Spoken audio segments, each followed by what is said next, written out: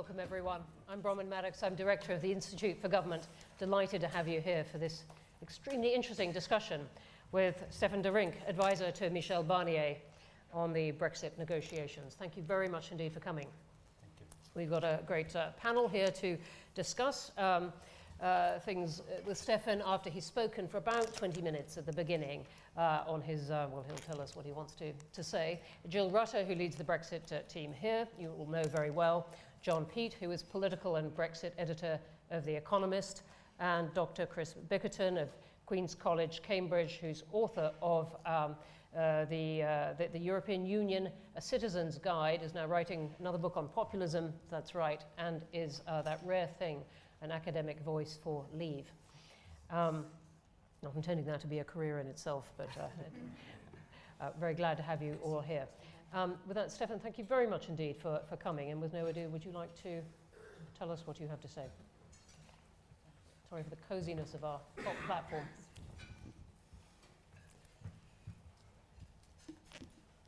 Thank you very much. Good afternoon, everyone. And thank you to the Institute for Government and to Bronwyn Maddox and Jill Rutter as well for organizing this event. It's a pleasure to be here and take 20 minutes to talk to you about Brexit and then have a discussion with the panel and the audience on these issues, which are obviously vital.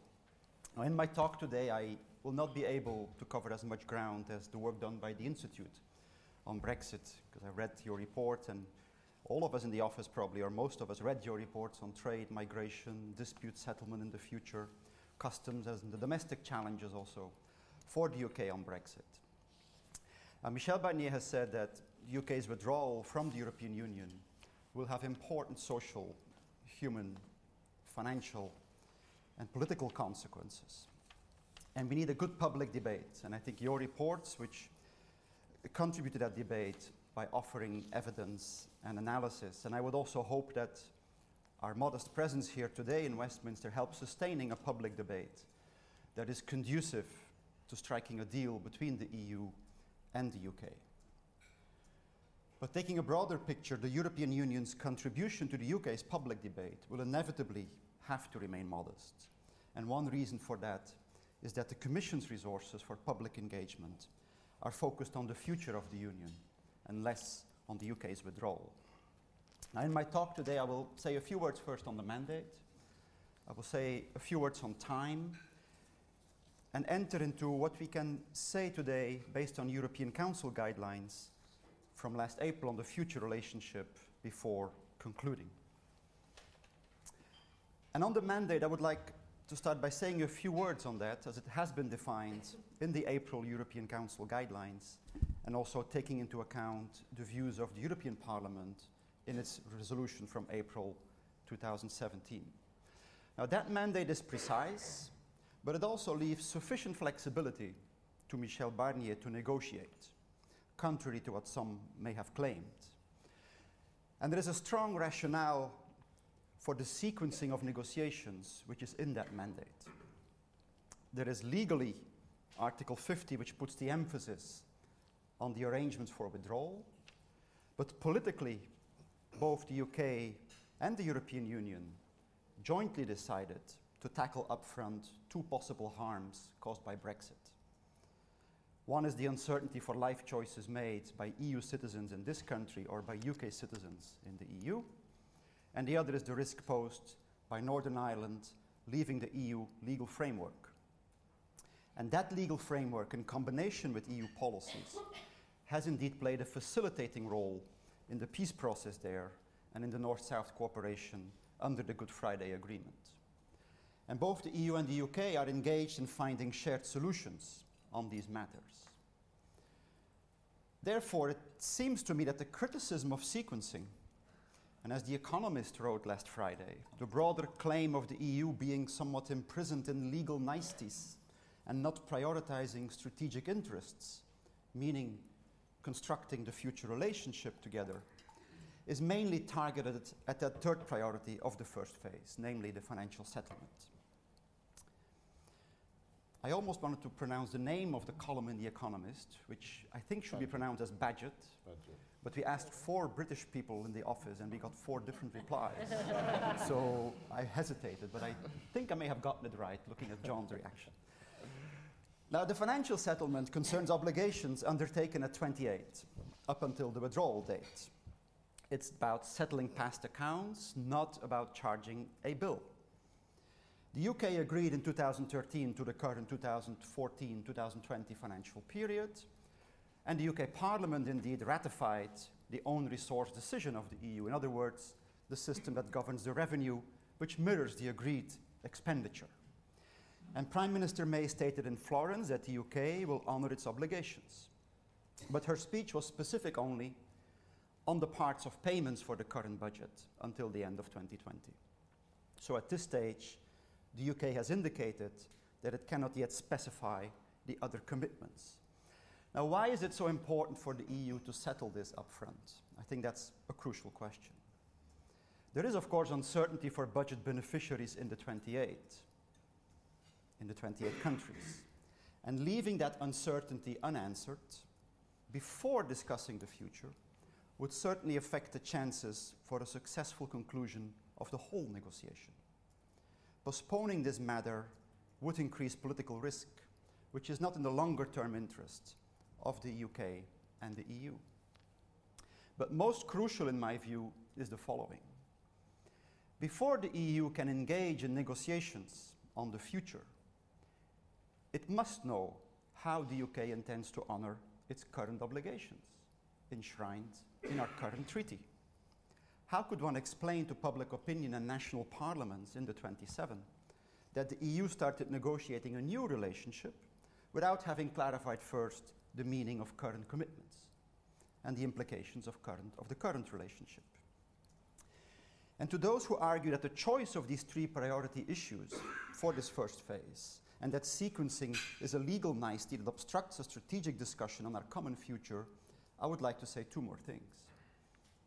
First, the EU is proud of its achievement, as foreseen by its founders, that rules and legal principles shape the interaction between its member states. So upholding legal principles is in the strategic interest of the EU.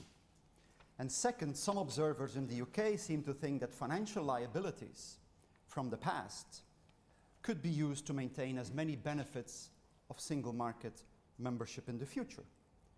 But that the EU can never allow to happen. So citizens' rights, Northern Ireland, as actually nicely symbolized in this room by the 2 gentlemen on that wall, and the financial settlement are the challenges for the next weeks.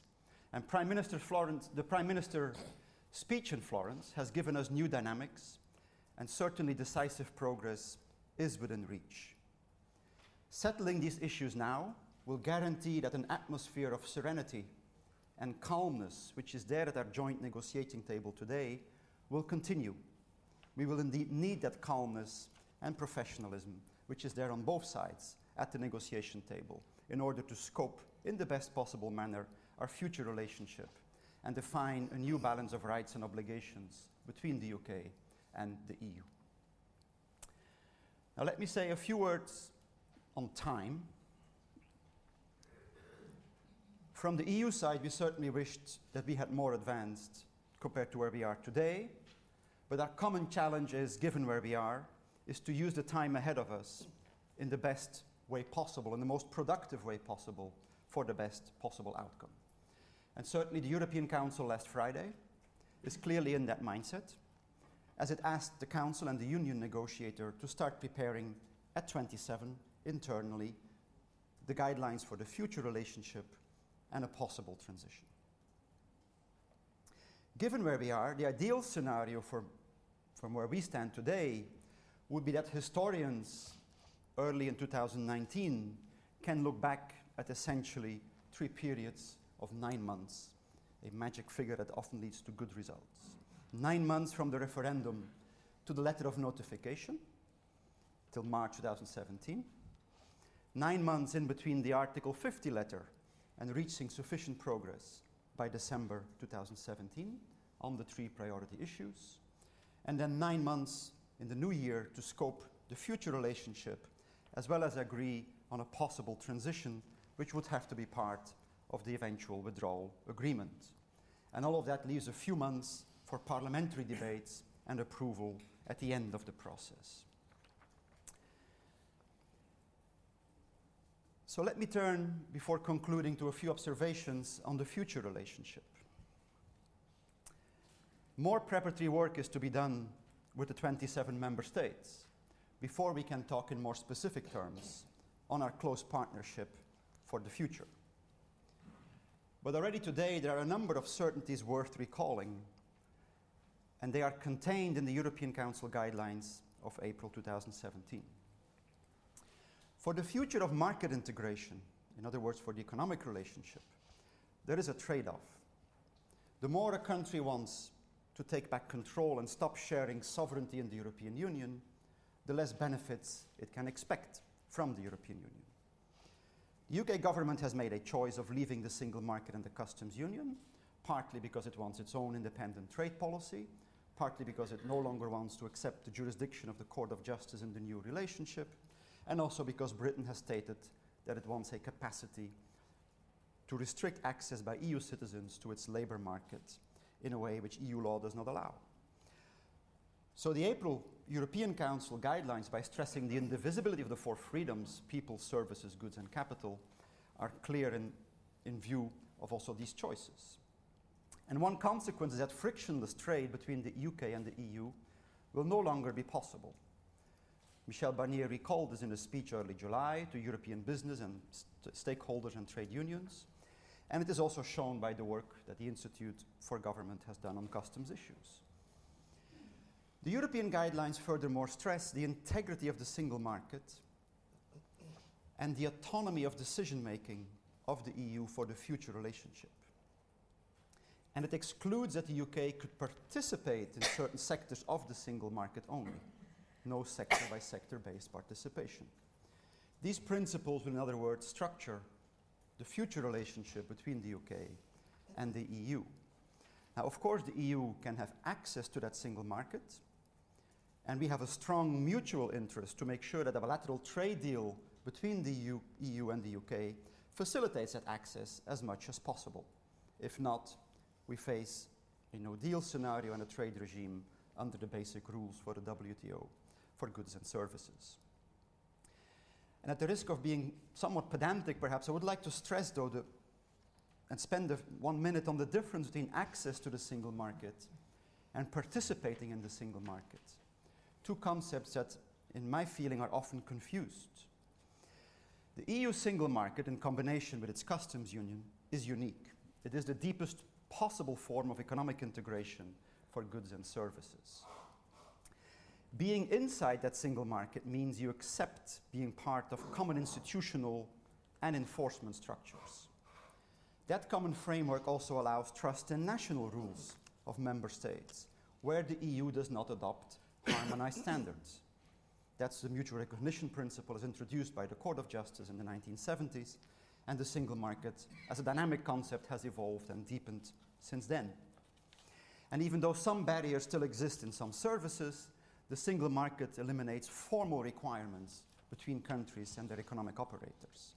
An Irish airline can offer flights between any two cities in the EU because it is in the single aviation market, framed by the European Aviation Safety Agency, by the surveillance role of the European Commission, and by the European Court of Justice as the ultimate guarantor of commonly agreed standards and rules.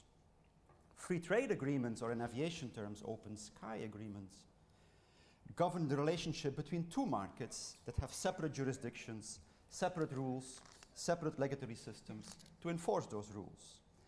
This can never replicate the smooth functioning of the single market, but it offers the appropriate model for a country that wants the liberty to diverge from EU rules outside of the EU's enforcement structures.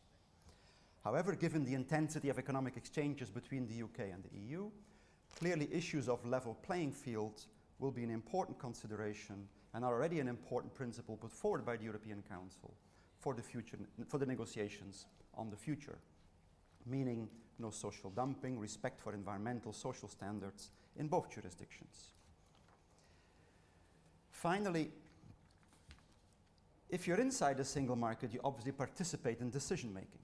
For instance, on the single rule book for financial services that simplifies doing business for financial service operators, also of UK operators in the single market, and avoiding regulatory arbitrage between countries. And we have worked with the UK and with all member states extremely hard since the financial crisis to restore financial stability through the single rule book for financial services, to avoid also fragmentation of financial markets in our single market. It seems that after Brexit, the UK will be no longer want to be, as it wants to be out of the single market, can no longer, of course, participate in that decision making on that single rule book, and its operators will lose the single market passport. Let me add perhaps one observation before moving to the conclusion. And that is an observation on our actual negotiations that have been happening over the last 5 months, which are focused on disentanglement of 44 years of relationships between the UK and the EU. And in those negotiations, at times it has become clear that the UK would like to maintain single market benefits. For instance, for goods not yet placed on the market, or for the capacity of UK bodies to certify single market readiness of goods after Brexit, or still for professionals to maintain a capacity to seamlessly provide services in every member state. Now, all those issues, however, in the view of the EU, should be dealt with when we will start the discussion on an ambitious and new trade relationship that we will want to create. Finally, before concluding, beyond trade, important to recall, of course, that the European Council guidelines also call for future partnerships in other areas, which I will not dwell on for lack of time. It's about internal security, the fight against terrorism and organized crime, defense cooperation, and such matters. Here, though, I would also like to stress that we will need to find, as the guidelines say, a new balance of rights and obligations between the UK and the EU, and that the autonomy of decision-making of the EU will also be vital in those fields. So to conclude, the EU would like to start the discussion on the future relationship as soon as possible. We can do so as soon as sufficient progress has been achieved on the 3 priority issues, and the European Council will reassess that progress in December. And we are not far away from that. An extra effort is needed at the next negotiation rounds between now and that European Council in December. Not so much to ask concessions from the UK or to ask concessions from the EU, but simply to determine the principles, the method to protect citizens' rights, where we have made progress, settle past accounts, and for managing the impact of Brexit on the Irish border. In parallel, the EU is starting its internal preparatory work on the future relationship and a possible transition. And while we have worked on this internally in the Commission, we will now do this collectively at 27 and with the European Parliament. Since the referendum, the EU has displayed a remarkable unity in its approach to Brexit. The Prime Minister stated last week in the margin of the European Council that it is in the interest of the UK that the EU27 continues to take such a united approach.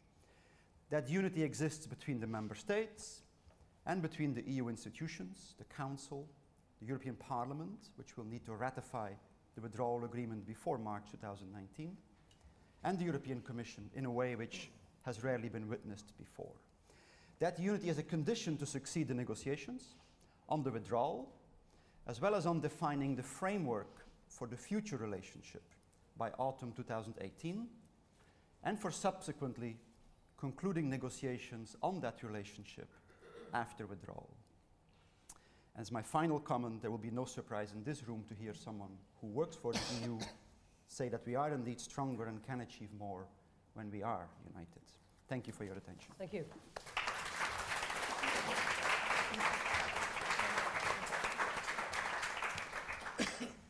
Stefan, thank you very much indeed for those comments. Let me just ask you one thing, maybe to kick it off, and then we'll go to the panel. How soon could a transition deal be done? Does it have to be, as you've said, part of a final deal? I mean, the UK government really wants to know, how soon could it be? Well, it all depends on how soon we reach sufficient progress in the first place. And as I said in my remarks, that sufficient progress is not far away from where we are now after 5 rounds of negotiations in Brussels. But you need to reach that sufficient progress before you can engage in discussions, possible transition, and the negotiations on the future. The European Council has been clear that it wants to reassess that progress. It can be very quick, and things on terms of the additional guidelines for the future relationship as well as for the possible transition, all of that can come all very quick. There is certainly a time pressure on all of us, and nobody has any interest in slowing down the clock or in slowing down the work. But there is a precondition, and it is a prerequisite that we need first sufficient progress on the 3 priority issues before you can move on into discussing the future relationship. All right. We could then, after sufficient progress had been made, move to discuss a transition even before completing a final deal. Well, internally we are currently now, we need to start discussing with the 27 what are the terms of such a possible transition. I would remind the audience that already in the European Council guidelines there are a number of clearly very important indicators on that in terms of the prolongation of the union's acquis with the whole supervisory, regulatory and enforcement structure that goes with that. But that we on our side, since the European Council of last week, need now some time internally at 27 to start discussing what that possible transition exactly means in detail. Okay, well, thank you for that. Let me go now to the panel. What I've asked them to do is to react to what has been said right now, comment on what they think is most significant about that or the gaps that have been left, and then throw a few questions back at Stefan. John, will you kick us off? Well, thank you, Bronwyn. Thank you, Stefan. Thank you for inviting me. And it is obviously a critical moment in these negotiations. I think I want to make 2 broad comments in response to Stefan's very good summary of where we are. One is about the approach to negotiations, looking at it to quite a large extent from the UK point of view. And then my second is about the eventual destination, which I think is the most important issue of all, which so far hasn't been very much discussed. The approach to negotiations, I mean, this is the question that Stefan mentioned about sequencing and Badgett's criticism of the way it was done, which wasn't by me, by the way. And we don't want to go over it because we are where we are. But I think the important point from the UK's position is that from the minute that the referendum was held, and certainly from the minute that the Article 50 letter was dispatched to Brussels, the UK was essentially in a weak bargaining position. And I think Brussels also needs to realise that that is the truth of where we stand.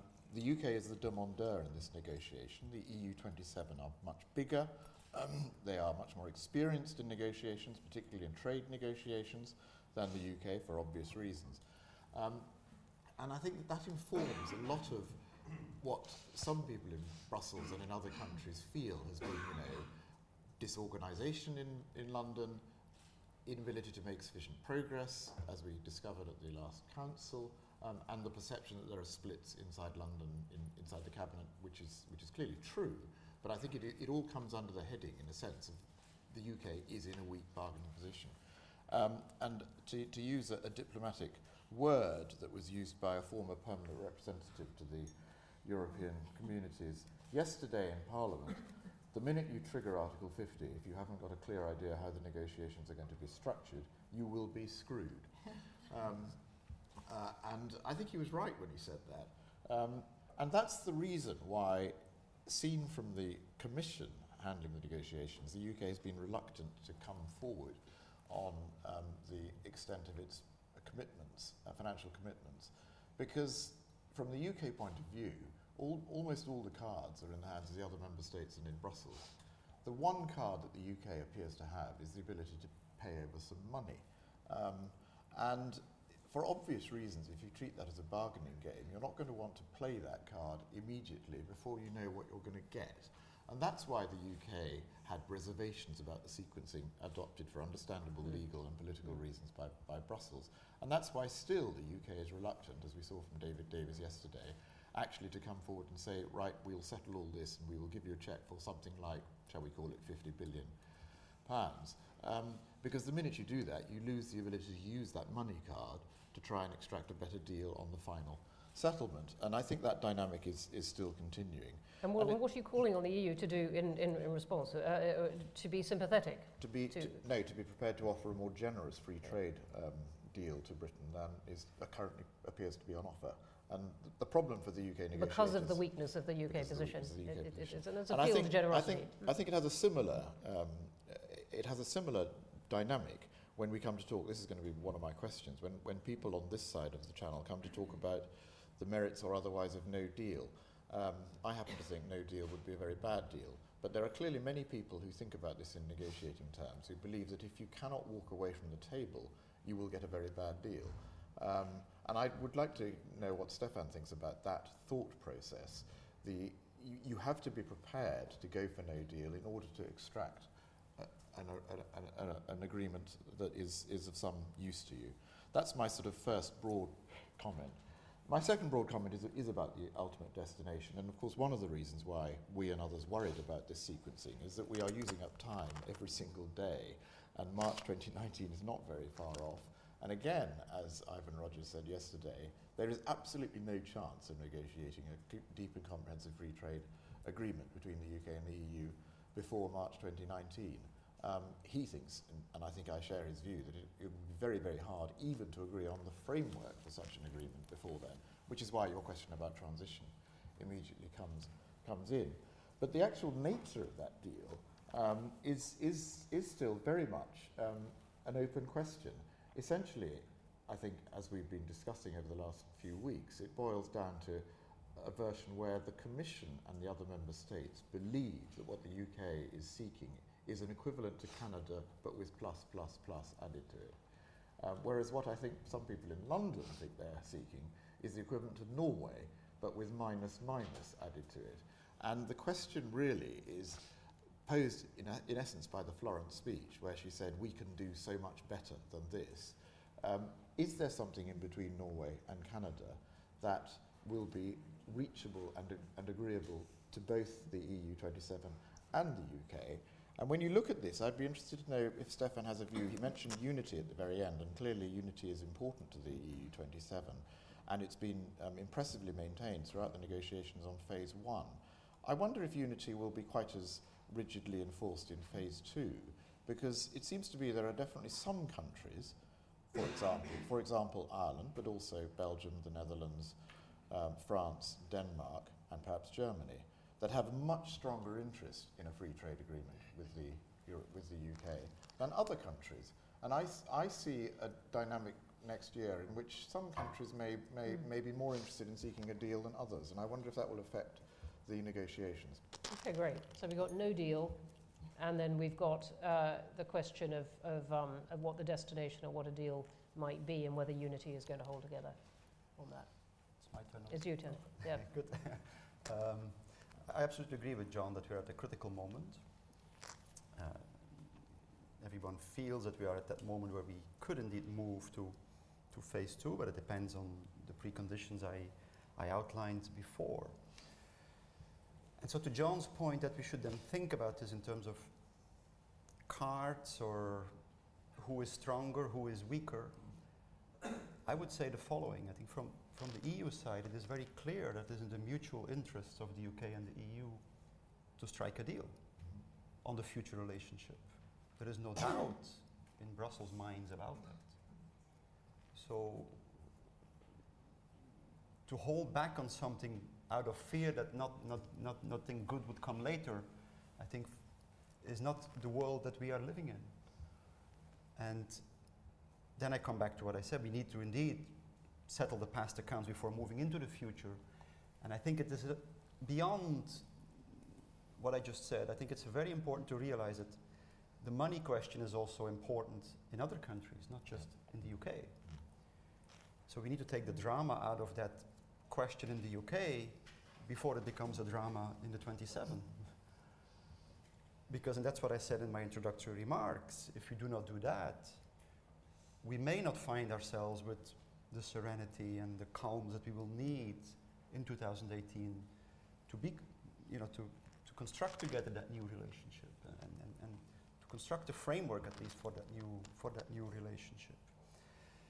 So yes, we sometimes look with puzzlement at all the game metaphors that come up, because for us, let's just manage this process in a way that is the most rational for both parties, in a way that, if I can put that in our terms, mitigates the losses on both sides, because eventually Brexit is a lose-lose proposition from how we can see that. On Canada plus Norway minus, well, what is important is that both of these models have a balance of rights and obligations.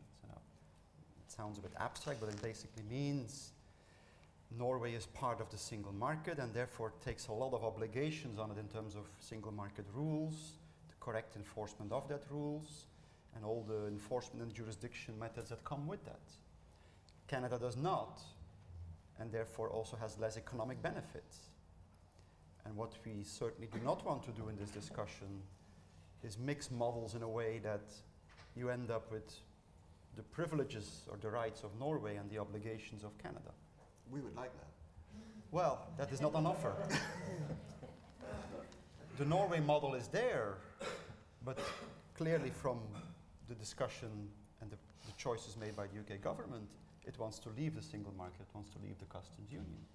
So that choice is very clear, and it's also clear where that leads us to, which is what I then said in my introductory remark. Finally, on the no deal, if I may, because you asked me that directly.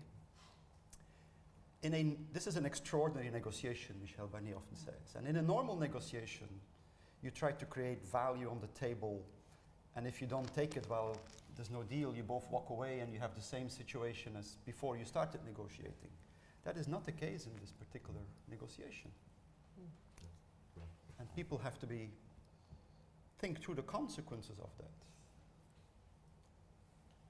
And what, in your view, are the consequences of no deal? Well, if there's no deal, as of April 2019,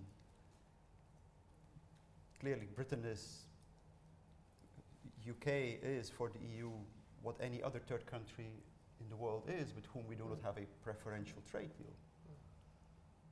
And that has serious consequences. It means that in terms of the international agreements which are now being discussed, that Britain falls out of that. And how Not much just trade and aviation, others. How much does the EU want to avoid that, is what Britain would like to know. If we reach sufficient progress in the phase one, this will be my We're back to, I feel I'm not making sufficient progress here. No, but you can, we're not far away. No. All right, I will leave that one there. Chris, we might come back to it though. Okay. Well, thanks, Bronwyn, for the invitation. Stefan, I enjoyed listening to you, and I listened very carefully. Let me just make a couple of observations, and then I have a couple of questions for you. The first observation is, listening to you speak, it strikes me that something which has been a problem, I think, thus far in the negotiations is that there is definitely a clash of negotiation culture here. And the way you were describing it, what you were saying is that the EU has this consensual decision-making procedure. That's the way it operates internally with member states.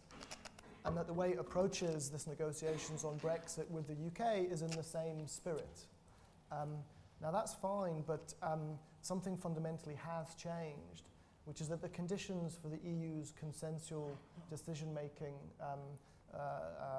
framework is an acceptance of pooled sovereignty on the part of its member states.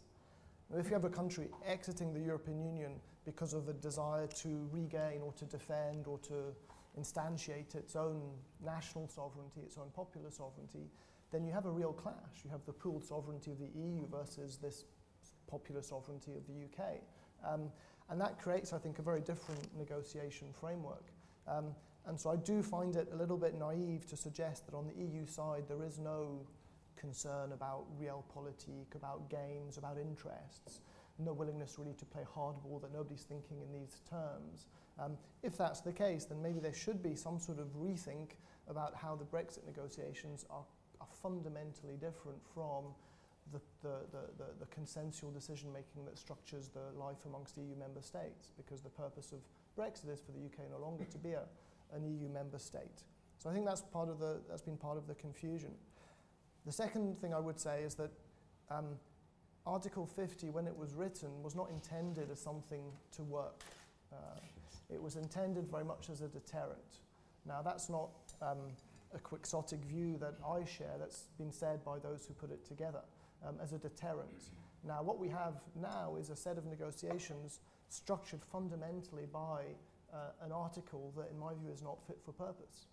The deadlines are simply far too short. And it's very unrealistic to try and cram everything in, even if the negotiations were going perfectly well. Now, what I think we have is a situation where that is actually just a given. There is going to be no rewriting of the terms of those negotiations. But some of the problems also is that we're trying to squeeze in to an incredibly limited time frame a huge amount of stuff. Now, it's not common, I think, to have negotiations that are so rigidly structured by treaties of this kind.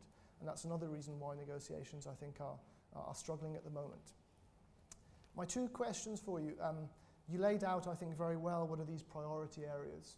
The status of EU nationals in the UK, Northern Ireland, and then what people call the divorce bill, the financial settlement.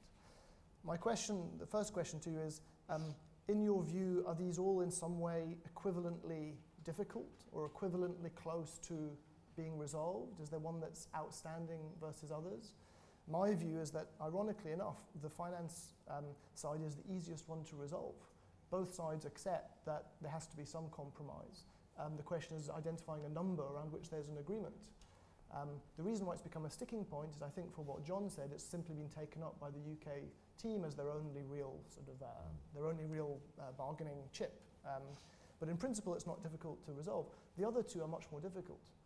In Northern Ireland, the Good Friday Agreement was premised on 2 member states being the main parties to that agreement. That allowed a lot of fuzziness in that agreement. Redesigning it so that it's premised on an EU member state and a non-EU member state is very different. But my question there is, do you feel that we're equally close to settlement on all of these areas, or is there one that's more difficult? The final one is to return to this question of transition, which seems to me very misleading, because however well you design the transitional period, the question is transitioning to what? Okay? That's the only important question, in fact. All the transitional questions are secondary to that. One of the problems, I think, at the moment is that the debate around transition is used as a way to defer, in the UK, really thinking about what the transition is leading to. And so my question to you is, if there was firm acceptance on the UK side that because of the implications of the referendum, the UK was going to leave the customs union, leave the single market, and relate to the EU as an outside country. Therefore, all it wanted was to negotiate a free trade agreement.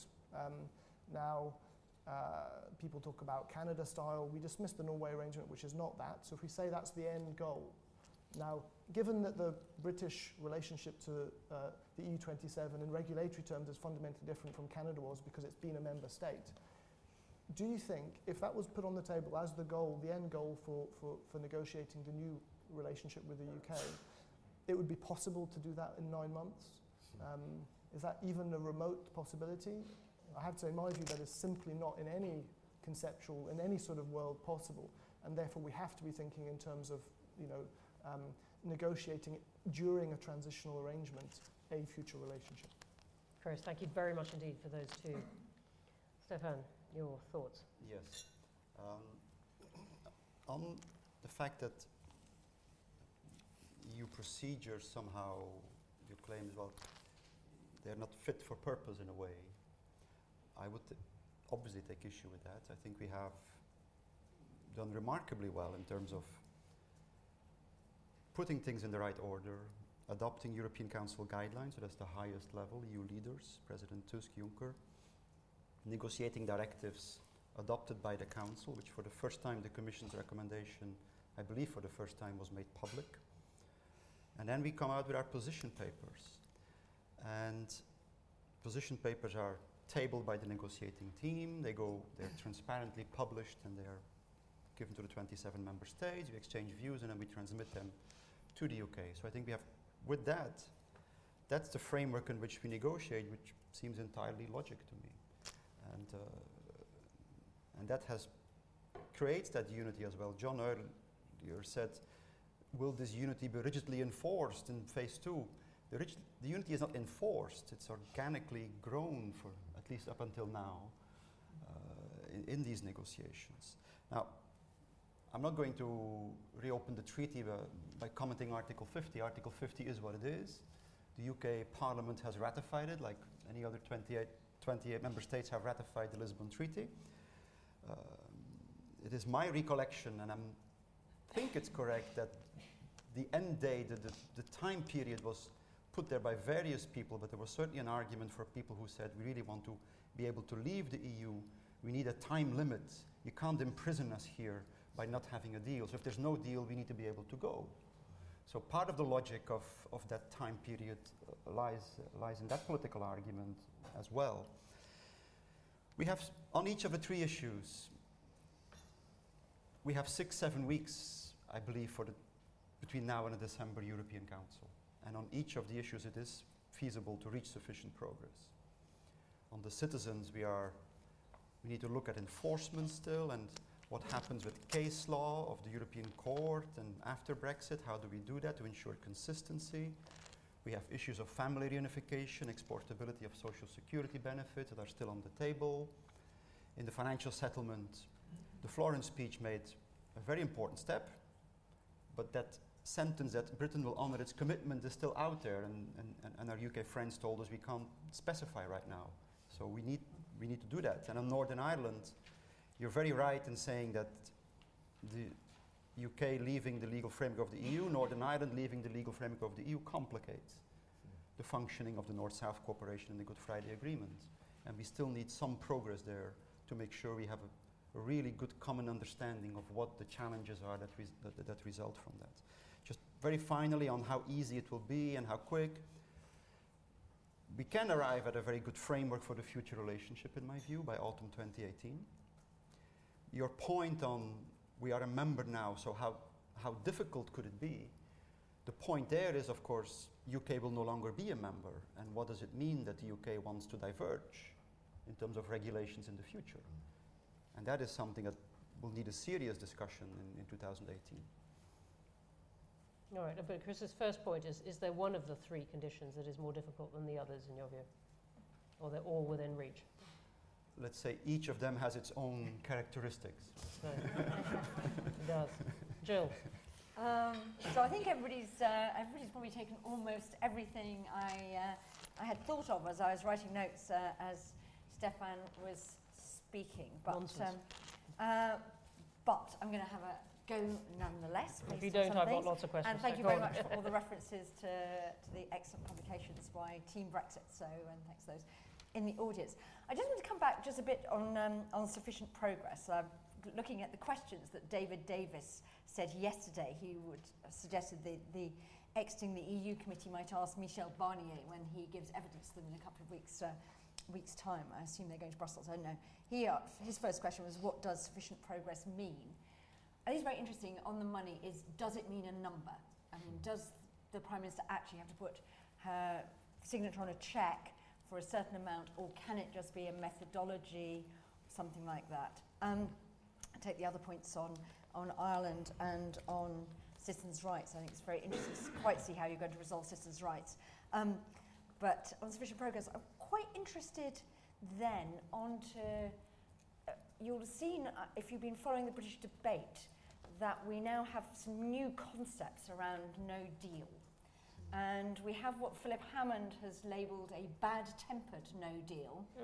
And we have what we might describe, and I think in an Institute for Government Graphic coming to somewhere near you soon, is going to be called an amicable no deal, where things are sort of going quite well. It's not a sort of big breakdown or whatever, where we don't get to the final stage on the free trade deal. Maybe we decide that for trade we have to do WTO, but we notice that no major trading country trades with the EU on WTO terms alone.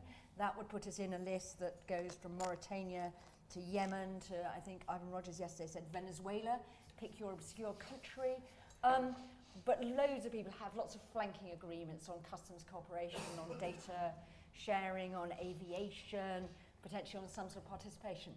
So is there a sort of no-deal scenario that might be a soft no deal? We talk all the time about soft Brexit, but is there potentially no, a soft no we're not deal? putting our name to this. I only just invented that.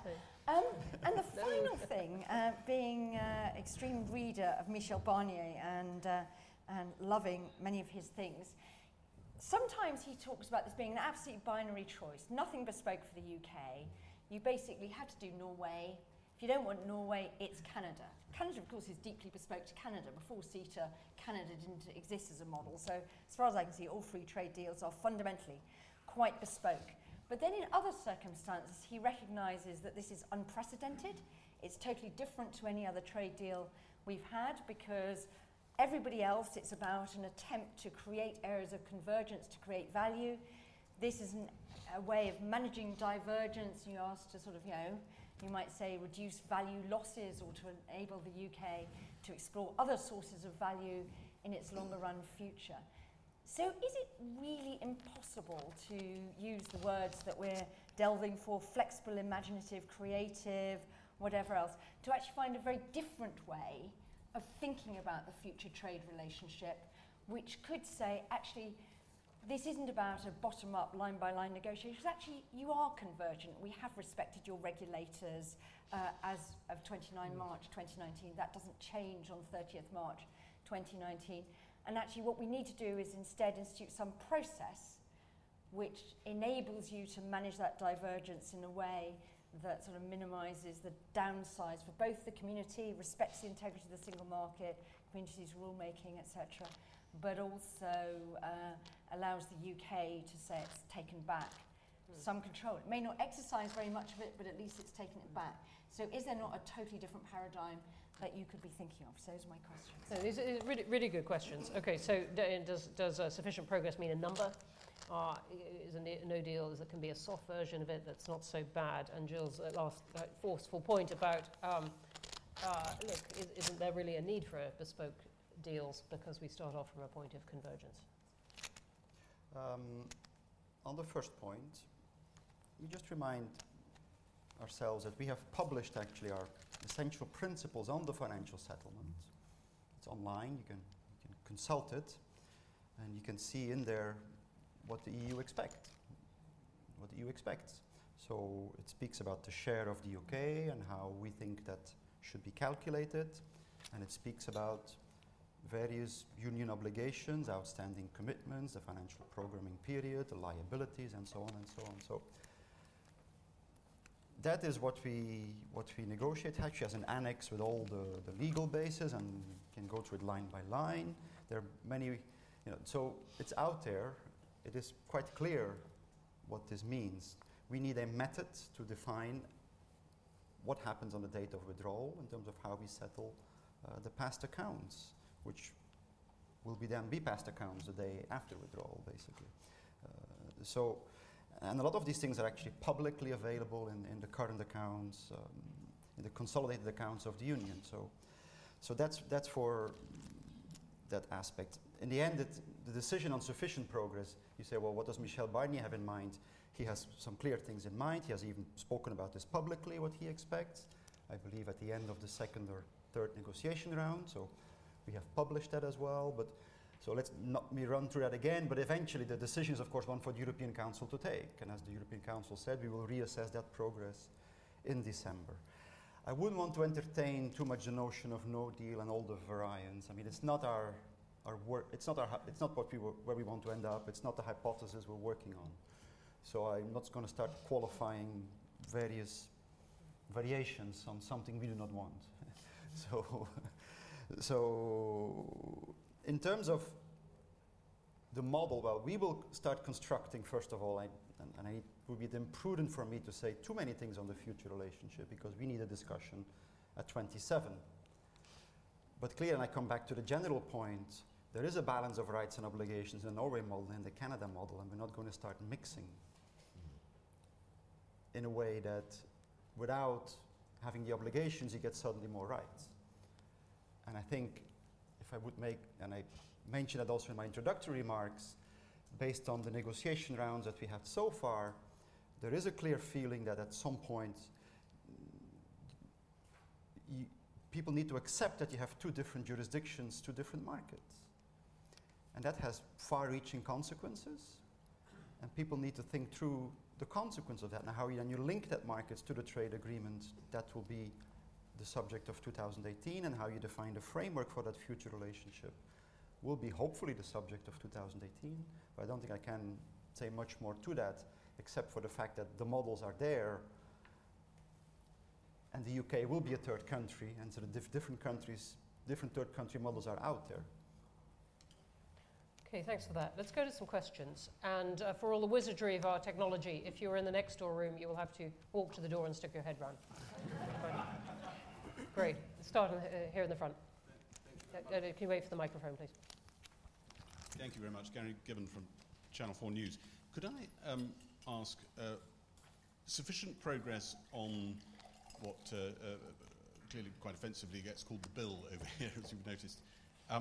It sounds like you're looking for us to adopt some headings from the spreadsheet. But the problem for the British government is that the headings all point at numbers. Can you tell me how we get over that? and just one other, if I may. How definitive do you think the future framework outline of agreement needs to be at the end of the day? Because it looks as though when this government makes its choice, it potentially combusts. So it's going to keep trying to kick that can down the road as it's done already. It hasn't even discussed it at cabinet level. And it could be we have a different government halfway through the transition that has a different view. That's even a third question. Go ahead. And I'm going to come back to the panel, particularly on some UK aspects. But no, please. Yes, I'm terribly bad with numbers myself. So. But again,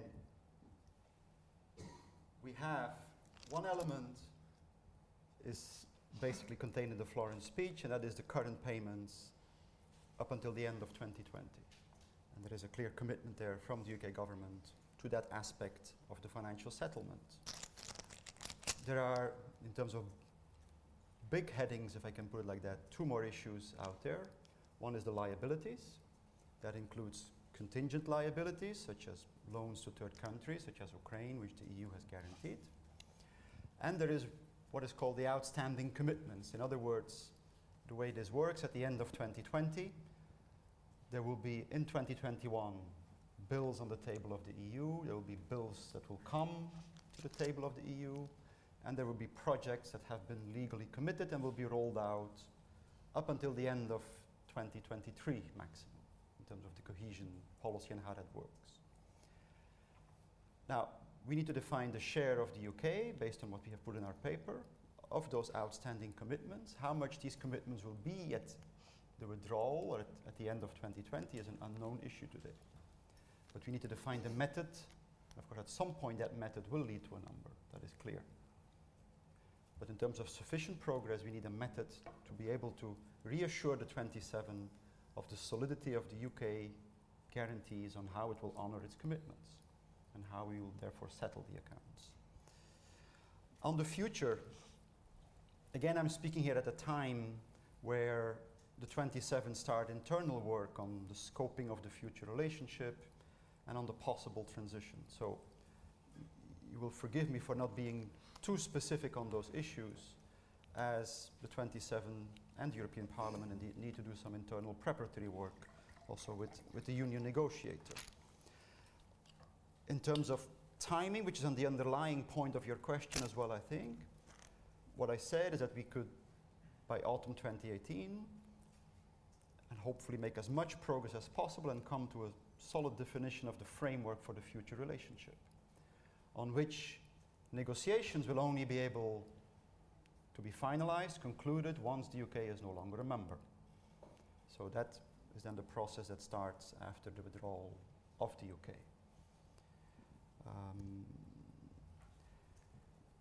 Changes of government and all those questions, well, we obviously negotiate with the UK government. Any country that joins the EU, let's say Croatia is the last government that has joined the EU, well, you have a government that negotiates the accession terms. and that then binds Croatia into on the accession terms. So the government in charge is the one that defines the relationship, basically, at that particular moment in time. All right, next question. Come here in the front. Thank you. Carl Dinnan, ITV News. A couple of quick questions. Is it plausible, should sufficient progress be made by the December Council, to work on and agree the framework for a transitional deal in the first 3 months of next year, as David Davis has suggested? And on another issue, many people here are very puzzled as to how it is possible to decide the status of the Irish border without having any idea what the future customs agreement between the UK and the EU will be. How do you get around that? Go ahead. Okay. Thank you. The conclusion of the European Council say very clearly, we will reassess state of progress in December, and if that on each of the issues has been achieved, if so, the European Council will adopt additional guidelines for the framework for the future and the possible transition. And so it is certainly the possible transition, as it is mentioned in there, could indeed, in my view, with some prudence I should speak, because we need to work with the 27 on that, but could indeed be wrapped up very quickly. But that will depend on, first of all, reaching sufficient progress, and secondly, on those additional guidelines that the European Council will need to adopt. So there is still a discussion to be had at 27 before one can answer your question with full clarity. On Ireland, I think it is indeed often a bit of a confusion in the debate there. But we need further, the border in Ireland is not just a customs border. It's a societal, political border. It has been a symbol of conflict, of divisions. And so what we are doing in this phase right now is focus on the Good Friday Agreement. Indeed, we are working very well with the UK government on those issues. We have put out a paper in September on the 6 guiding principles which we think are important in the discussions on the Good Friday Agreement. We now jointly work on those principles. And the first thing that we need to do right now as a matter of priority is to map how that North-South cooperation, which is foreseen in the Good Friday Agreement, continues once Northern Ireland has left the EU legal framework. To make this concrete, there are more than 100 kind of domains where that North-South cooperation applies. And it is facilitated by, let's say you do common waterway management, it's facilitated by common norms within the EU legal framework. If you think about patient mobility across the border, it is today framed by the social security coordination of the European Union. The peace programs and the Interreg programs today are cross-border programs that are funded by the European Union. All of this needs to be clarified first before, and then we need to start imagining the solution, because we need an imaginative solution unique to Ireland in terms of what that border means post-Brexit. But whether technicalities will be needed at the border in terms of border checks and what kind of systems you use in terms of customs, of course that will have to be framed as well once you know the final customs relationship between the UK and the EU. With the addition that you could think about unique solutions also for the island of Ireland. Because we have said from the EU side we're ready to think about unique such solutions as long as they respect the integrity of the single market and the customs union. So inevitably the border implies border checks, and how that will be facilitated will be part of that discussion. Okay, we take one more and then I'm going to come back to the panel. Yes. Could you wait for the microphone, please? David Haney, yet another former permanent representative to the EU. First of all, no deal. And the juxtaposition of John, who I think attributed to others than himself the view that if you aren't prepared to walk away, you have no leverage. And your view, Stefan, that mutual benefit was what drives a negotiation. I would opt firmly for the second, particularly in circumstances where the people you're negotiating with know perfectly well that you will be more damaged than they will by walking away. So, but on the no deal, it may surprise you to know, Stefan, that there are a lot of people in this country who believe that no deal means we will stay in the European Union. It might be quite a good idea if they were disabused of that view. And the best way to disabuse, surely, would be at some stage for the European Union side to simply say factually what would happen on the 30th of March if there was no deal. I'm not suggesting they should launch, or the British side for that matter, into a long econometric survey of what the state of British incomes would be in 15 years' time afterwards. That's rather been discredited during the referendum campaign. But there are a long list of things that would happen on the day after no deal, and nobody has a clue what they are. So don't you think it might be a good idea to set them down on a piece of paper where everyone could see them? And on the transition period, clearly there is going to be a negotiation about that whenever the sufficient progress has been made.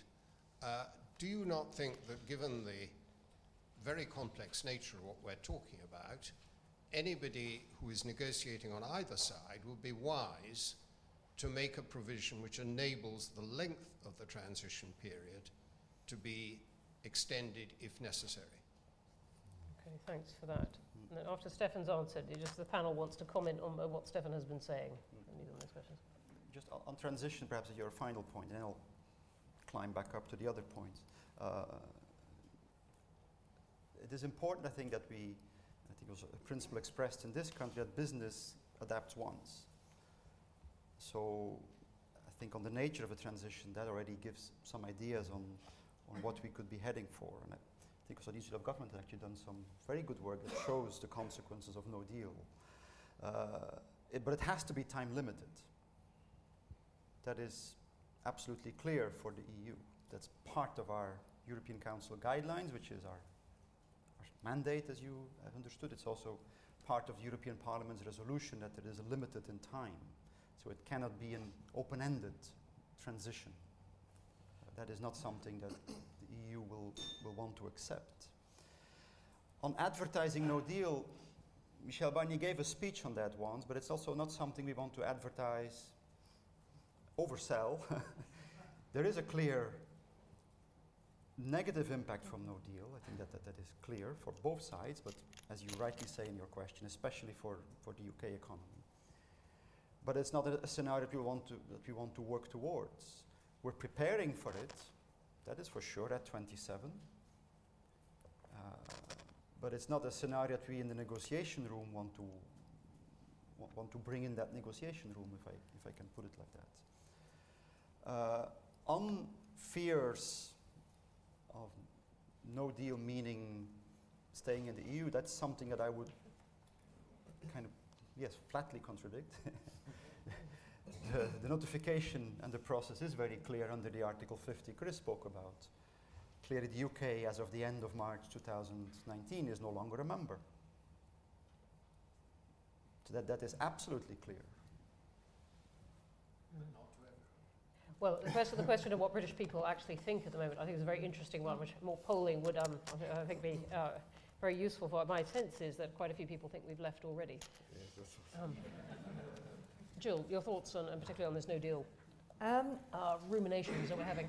Well, I think there is a very obvious opportunity for Michel Barnier to bring home to certainly parliamentarians what he thinks no deal makes, and maybe remake some of the points that he made in his speech back in the summer about 100% animal export checks, etc., which we all read and quote quite often when he does give evidence to the exiting the EU committee, because I think quite a lot of the people who believe that are in Parliament, and there's some of the crucial players. I mean, it's why it does go to these sort of different sorts of no deal. There's sort of just no trade deal, but actually other things go on as normal.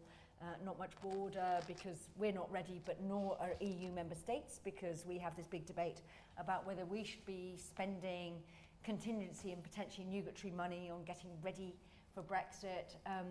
People say, well, there may not be many sort of forklift trucks around Dover, concreting over much of the area there to make room for lorry parks, but equally there's not that work going on in Calais or in Zeebrugge or Rotterdam to cope with lots and lots of checks for trade. So I think it would be a very useful occasion for Michel Barnier to go there. I actually don't agree with David that most people think nothing changes. I think most people know perfectly well we leave the EU.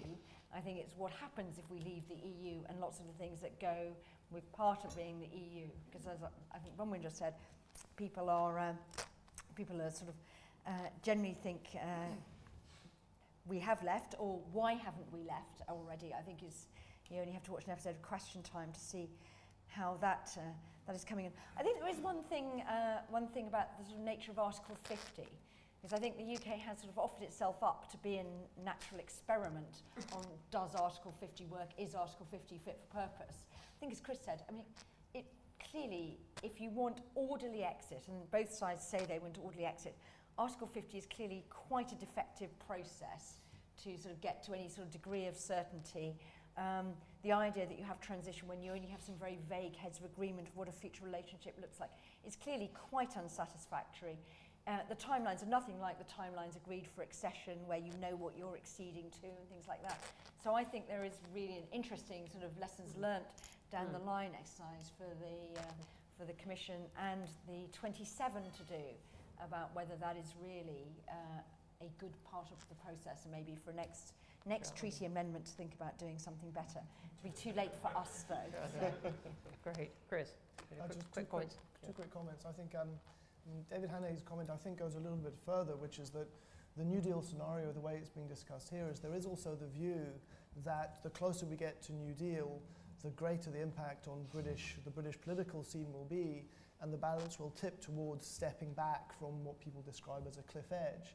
Now, I don't know how many people think that this is worthwhile as a journey in order to try and reverse in some way the result of the referendum, but I have heard that being said. So I think it's more than just making clear how much of an impact it would have on the British economy. It's the interaction with a very unstable, historically incredibly unstable British political scene, and the desire that this might actually push the UK to step back from wanting to leave the EU altogether. That's why it's being discussed so much. The question I had for Stefan is, I think, probably quite a difficult question, but do you think, I mean, in your view, would it have been possible to have, for the Good Friday Agreement to have been signed as it was, had the UK not been a member state of the European Union? And if not, what does that tell us about the nature of the resolution of the Northern Irish conflict? Okay. John, do you have a quick point? I have a couple of thoughts on the basis of the questions that we've had so far. I mean, I think it is going to be an important part of this negotiation, and this goes back to the famous sequencing issue, that certainly the British side, but I think also on the European side, if you can call them sides, people will want to emphasise that nothing is agreed until everything is agreed, and I think that is going to be a key part of the money. In the end, the British side will not want to make an offer in any sort of heads or whatever it is, such that that's it and it's done, and we now have to hand the cheque over. They won't actually want to be committed to it until the whole Brexit negotiation is completed. But the other thought I have since last week is that I actually think the dynamics of this negotiation have now got into a position where it will be quite difficult for the European Council in December to say, sorry, you haven't made sufficient progress. Because I think given the way we have discussed it in the last couple of weeks, a decision on the 15th of December, there is not sufficient progress, we cannot move to phase 2, will be treated here and possibly around the whole of the European Union as that's it, it's all over. There is no purpose in having further negotiations. And I don't think, for the reasons that Stefan has been saying, that actually the European Union would want to be in a position where it is seen in December essentially to break off negotiations. Really good point. Chris, if you forgive me, we'll come back to the Northern Ireland point, but a really, really good challenge there. Let's try and get in some more here on the aisle. James Landell, BBC.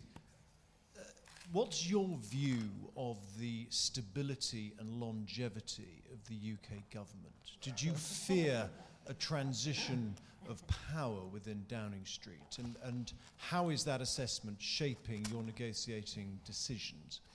And secondly, if I may, do you believe that Martin Selmayr plays a positive role in these negotiations? Is the first question addressed to me or to John? We could throw it back to Jay. No. Let me start with the second question. The answer is yes. I think it is very important that we in the Commission, we work as a team. We work with the Member States, we work with the European Parliament. All the institutions have shown a remarkable unity, and I think that you would be hard-pressed to find divisions within institutions at the moment when the institutions are cooperating strongly together. And Michel Barnier, President Juncker, and President Juncker's staff, we work as a single team on this. And to make that more concrete in terms of how negotiations work, we prepare position papers. Of course, we discuss them internally. That is a relatively smooth process. We have a collegial process even on these position papers with the members of the Commission. Michel Barnier regularly goes to the college, and I'm not going to start commenting on specific individual civil servants. Michel Barnier regularly meets as well with the President's staff, and so that's what I would like to say to your second question. On your first question, we have positions on around the negotiation table by the UK government. And that's what we work with. All the other questions are not relevant for us. So that's what I can say to that. Okay. Another one. In the middle here, and Matt Dathan from The Sun. Stefan, Donald Tusk said earlier this week that it's up to London. Well, London could, if it wanted, reverse Brexit. Is this true, and if so, how? let's take that one, and we might just dwell on the reverse Brexit point with the panel. Yep. Well, up until the day of notification, as was said earlier in this panel, it was a unilateral decision of the UK to notify the EU of its intention to withdraw. Now that the intention and the formal letter for notification for the intention to withdraw has been there, this has become a collective process of the European Union, I would say. But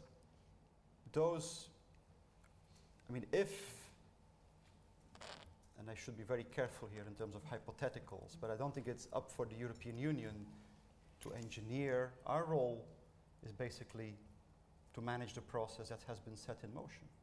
And that process leads to the withdrawal end of March. That is what we have been asked to do by the European Council as negotiating team. So we are negotiating the withdrawal.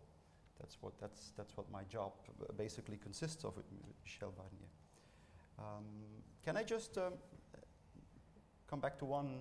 You can, but I'm sorry. Can I just ask you on this point? If Britain chose to reverse, either a British government or by referendum chose to reverse Brexit before March 2019 or after, what would the reaction be? Well, these are two hypotheticals. If, and then what would the reaction be? So I'm not going to enter into that field. Okay, let me just ask the panel. Do you have views on the reality of the question of reversing it and what would happen? Chris, go on. And then. I think Stefan is right. This is a political decision, and the engine, the place where a decision like that would be taken is the European Council amongst the EU 27, and this is really for heads of state and government to decide. I'd be very surprised if there was a determination to continue the process with an unwilling exiting member state. That seems to me not to make any sense. But it would be decided at that level, unquestionably. I think we had this point raised in July last year here with a former head of Commission Legal Services, I think, about whether Article 50 could be revoked if we triggered it. And the view there, and that was before sort of various people decided to try and test it in courts, which didn't seem to get anywhere, but that ultimately it would be a political decision. I think the really interesting thing would be if by unanimity the Council and then the Parliament all agreed it was fine, UK could be back, maybe not on terribly advantageous terms or whatever, but I think the idea was we might have to underwrite some of the costs of Michel Barnier and his team and the efforts that the Commission done, sort of almost like frivolous and malicious, wasting police time sort of thing, but that we would be, we'd probably be allowed back in. I think it'd be an interesting issue if any member state or the Parliament or someone decided to challenge that, whether we'd find it ultimately going to the European Court, whether we could unilaterally revoke or not. I think it's totally different though if we'd left, because if we left then there are procedures for re-entering the EU and we then become an applicant country. There isn't a provision for a re-entering sort of prodigal son clause in Article 50 or a cooling off period where you can see whether you like being outside for a couple of years, say that didn't seem so good or whatever, actually we'll hop back in on the same terms as before. So I think they are quite different things, but as Stefan rightly said, completely hypothetical. Thanks. Stefan, you wanted to pick up on a point. Well, I just wanted to say one thing on we should learn lessons from Article 50. That I would hope that we can leave that question to the academic community, because for us this is a one-off that shouldn't happen afterward. So there are no lessons to be learned for any precedent. Let me take two questions together. Here, woman here. Sorry, no, in front of you. Yeah. Thank you. Natasha Ryan from business organisation London First. I have two questions for the whole panel. The first question is, do you think that there are two definitions for transition agreement, one from the EU side and one from the British side, where in the UK we talk about it more as a continuation of status quo, and for the EU side it's more about where we're going next? And my second question is, could you comment on the possibility or no possibility of extension of Article 50? And I'm sorry, here in the front is the next one. Or the next two, as it may be. Thank you. Paul Adamson, Nisham Magazine. A question which kind of builds on James Landale's first question, Stefan. I understand Michel Barnier and his task force, and you including that, in that group, have had talks with the Labour Party from Britain, Mr. Corbyn and Keir Starmer. Could you give us a flavour of somehow those talks have gone? And if you say no comment, I have a second question, which is on the European Parliament. As you know better than I do, the Parliament's very good at trying to insert itself into a process which it has no formal role. Having said that, the closer we get to a final deal, if a deal is struck, then of course they have to be involved, as you said in your earlier remarks. How does Michel Barnier and you, as a group, kind of prepare the ground for that? So you can't just give a deal to the Parliament without knowing surely in advance how well it will be received. You need to have some kind of discussions which are not sort of specified in the Article 50 procedure. So how are you going to go around finessing the Parliament as you get closer to a deal? Thank you.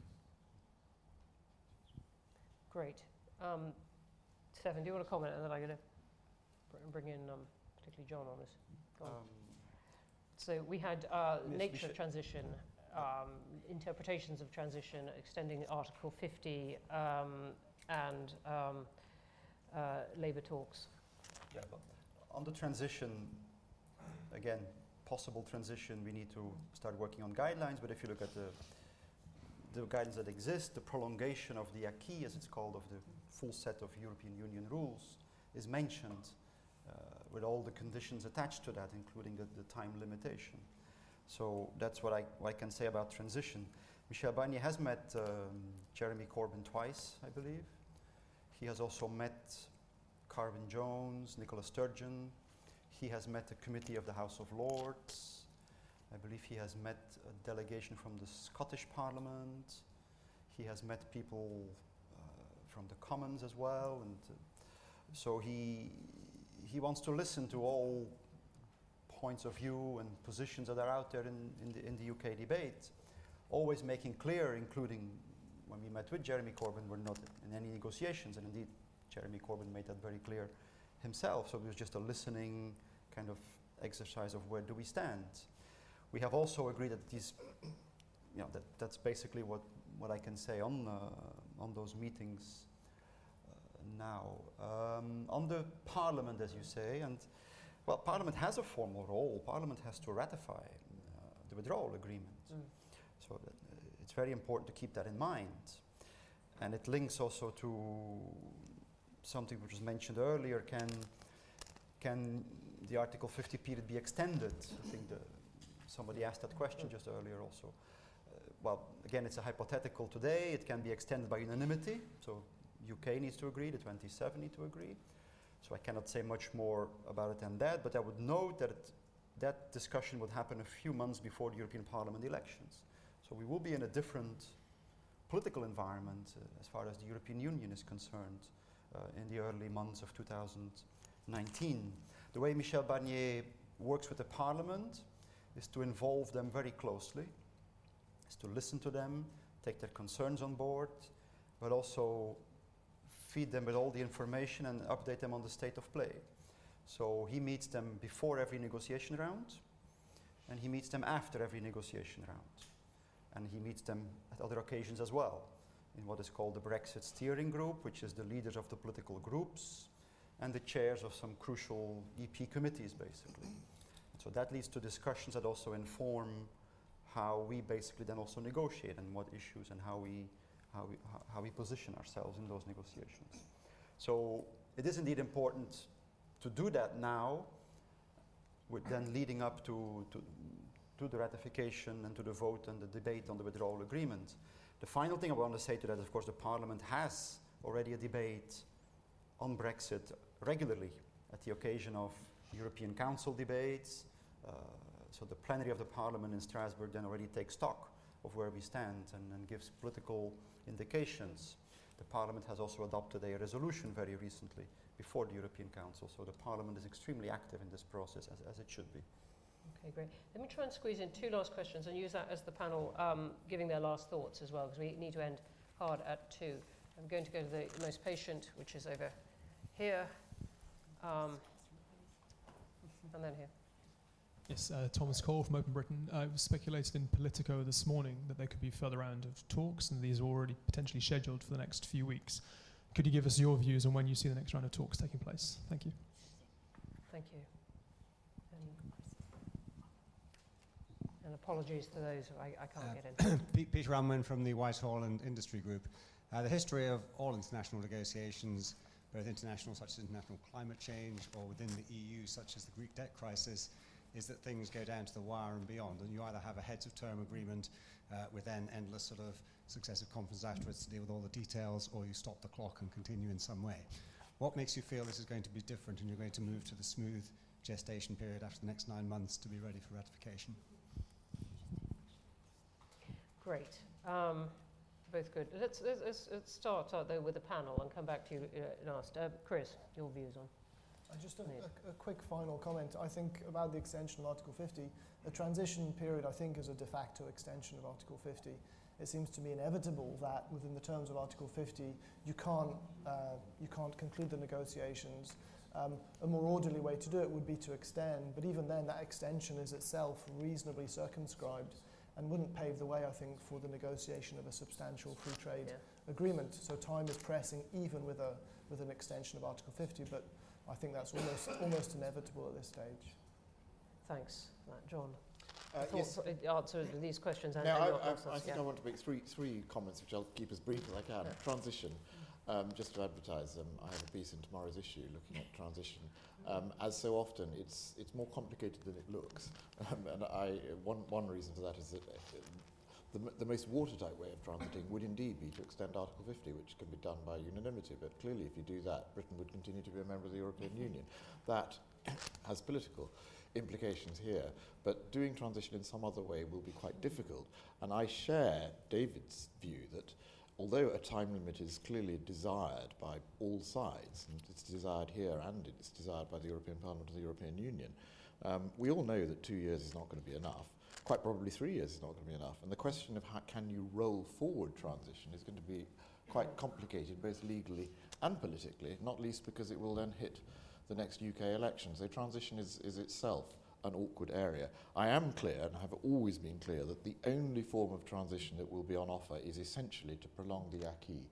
And when, for example, Michael Gove says, well, no, we'll have to take back fisheries straight away on March the 30th, 2019, because we can't have fish quotas set by the European Union without us having a say, I don't think that's going to be acceptable. As soon as you start fiddling with bits of the transition, you're into a new negotiation, which is going to be impossible to settle. On revocation and also on extension, well, I've mentioned extension, but revocation of Article 50, I've always, again, felt, to use the Prime Minister's phrase, let me be very clear, politically, there's no question that we could withdraw this application to leave at any time, because it would be a triumph for the European Union to be able to say, well, look, a country tried to leave and they found it too complicated and too difficult and they decided it was going to be too negative, so they come back into the fold. But I very strongly share Jill's view that from the 1st of April 2019, it will be back to you apply under Article 49, it requires unanimous approval, and I wouldn't be surprised if getting unanimous approval would be very difficult. I think many people will say the General was right and we should never have let them in the first place. And then my last comment was on the parliaments, both parliaments actually, because it comes up in this country as well. Clearly the European Parliament has a vote as laid down by the treaty. The British government has also said that the British Parliament will have a vote, and we finally got yesterday clarity that that vote will take place before we leave, not after we leave. But I think in practice, I'm not sure those votes are going to make a huge difference. I can't see the European Parliament rejecting a deal that has been signed by 27 countries, and I can't actually see the House of Commons doing the same thing either. Where it really matters is that because they have those votes, both the House of Commons and the Select Committee and the European Parliament can play a role in the negotiations. And I think so it's the process that leads up to the deal. That's when both parliaments need to be involved. It's not the actual signing off that will matter, because I think to reject the deal when it's been done would just lead to no deal, which would be a disaster for all sides. Jill. I just want to pick up 2 points.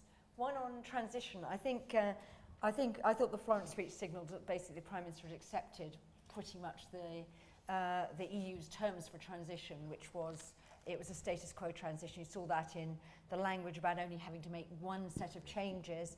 That would enable you to get ready for things. She then had this slightly odd idea that there could be different transitions, different lengths of implementation for different issues. Obviously, if you're moving to a new relationship, you may take time before various provisions start to kick in. That one could be in the new relationship. But I think it's now pretty clear that actually the UK will accept the ECJ for another little bit of time.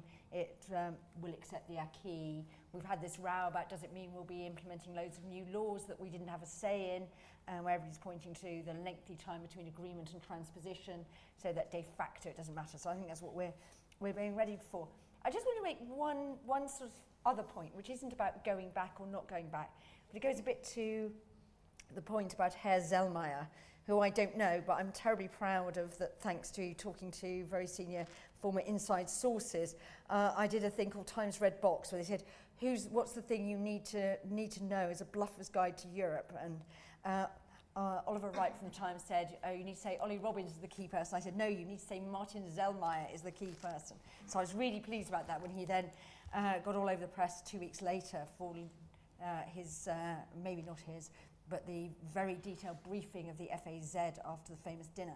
I do think there is a sort of, one of the things that the Commission, I think, and I'm sure the representation in London does, needs to just sort of watch the way the EU comes over here. I know our press refracts things in a very interesting, not necessarily very sympathetic way, but the sense that every time we put things forward, they're described as thin or fantasy land and stuff like that doesn't necessarily enable the atmosphere to be incredibly good around the negotiations, or create a sort of atmosphere in which ministers who may end up having to sell quite difficult compromises, and I think there's some really interesting indications of ministers with, who are beginning to confront some of the realities as they have to take quite difficult audience with them as to why we are having to do things a different way. I think some of the atmospherics could make life much easier for both sides. So just a sort of thing to pay a bit of attention to is just, just how that comes across over here. And knowing that we're now sort of on our way out and therefore not a prime focus of attention anymore.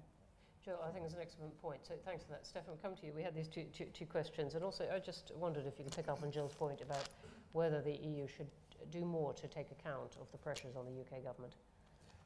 I think in terms of the public debate, which is Jill's point, as I understood it, is of course the EU institutions can help shape it, but in essence it's structured and driven by national leaders in my view. And I think so the first responsibility for the quality of a debate on what the European Union is or how things are going, in my view, lies with national leaders in the broad sense of the terms, political, economic, social actors. There were a few specific questions on, we're looking for rounds of negotiations. Michel Barnier has proposed to have 3 rounds now in December. We're looking with our UK partners when that could happen, so we're working on that.